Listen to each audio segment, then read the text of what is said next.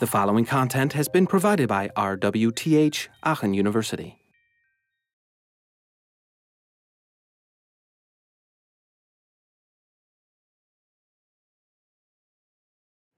Okay, so what we're starting with is the performance of humans. You have to keep in mind, when you're designing a system, at some point there will be a huge bag of water that is called humans sitting in front of it and trying to poke at it and try to do something with it. And therefore it's important, well, how does this thing there work?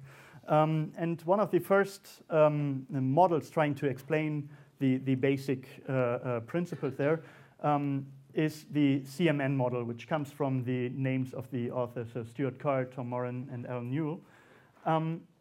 And it is quite old. It was released in the early 80s. And they basically, let's say, aggressively borrowed from psychology studies that happened before and applied those to the field of human-computer interaction, or just interacting with computers in general. And it was the first time that you had sort of hard facts that you could use to estimate your time that people need to do to accomplish a certain task. It's important to know that this is not a model that is set in stone, that they say, well, this is how the brain works.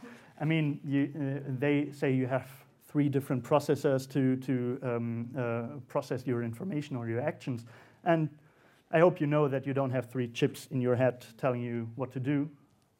At least I hope that it's not that way. But it's an engineering model. It allows you to answer your questions. And so however stupid that is, if it works for the task that I want to do with that, well, that's fine. In my head, there could be a monkey clapping, and I wouldn't care if it's still explaining the way I'm actually doing something. So the goal of this model is to estimate the execution times for certain tasks, and how often do I do mistakes, and how long does it take to me to pick up a new skill or a new task. And as I said, the basic underlying model there is that you have 3 different processors in your head. So perceptual processor, cognitive processor, motor processor, and we'll take a look at each of them in turn in this class.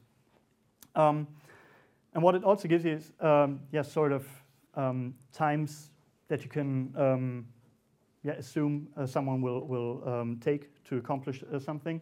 And this is measured in slow performers, middle performers, or fast performers. Because, well, we're all different, and it's not that if I give every one of you the same task, you will do it in the same time.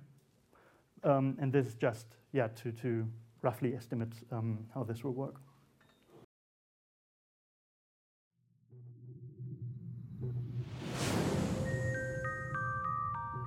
This content was provided by RWTH Aachen University.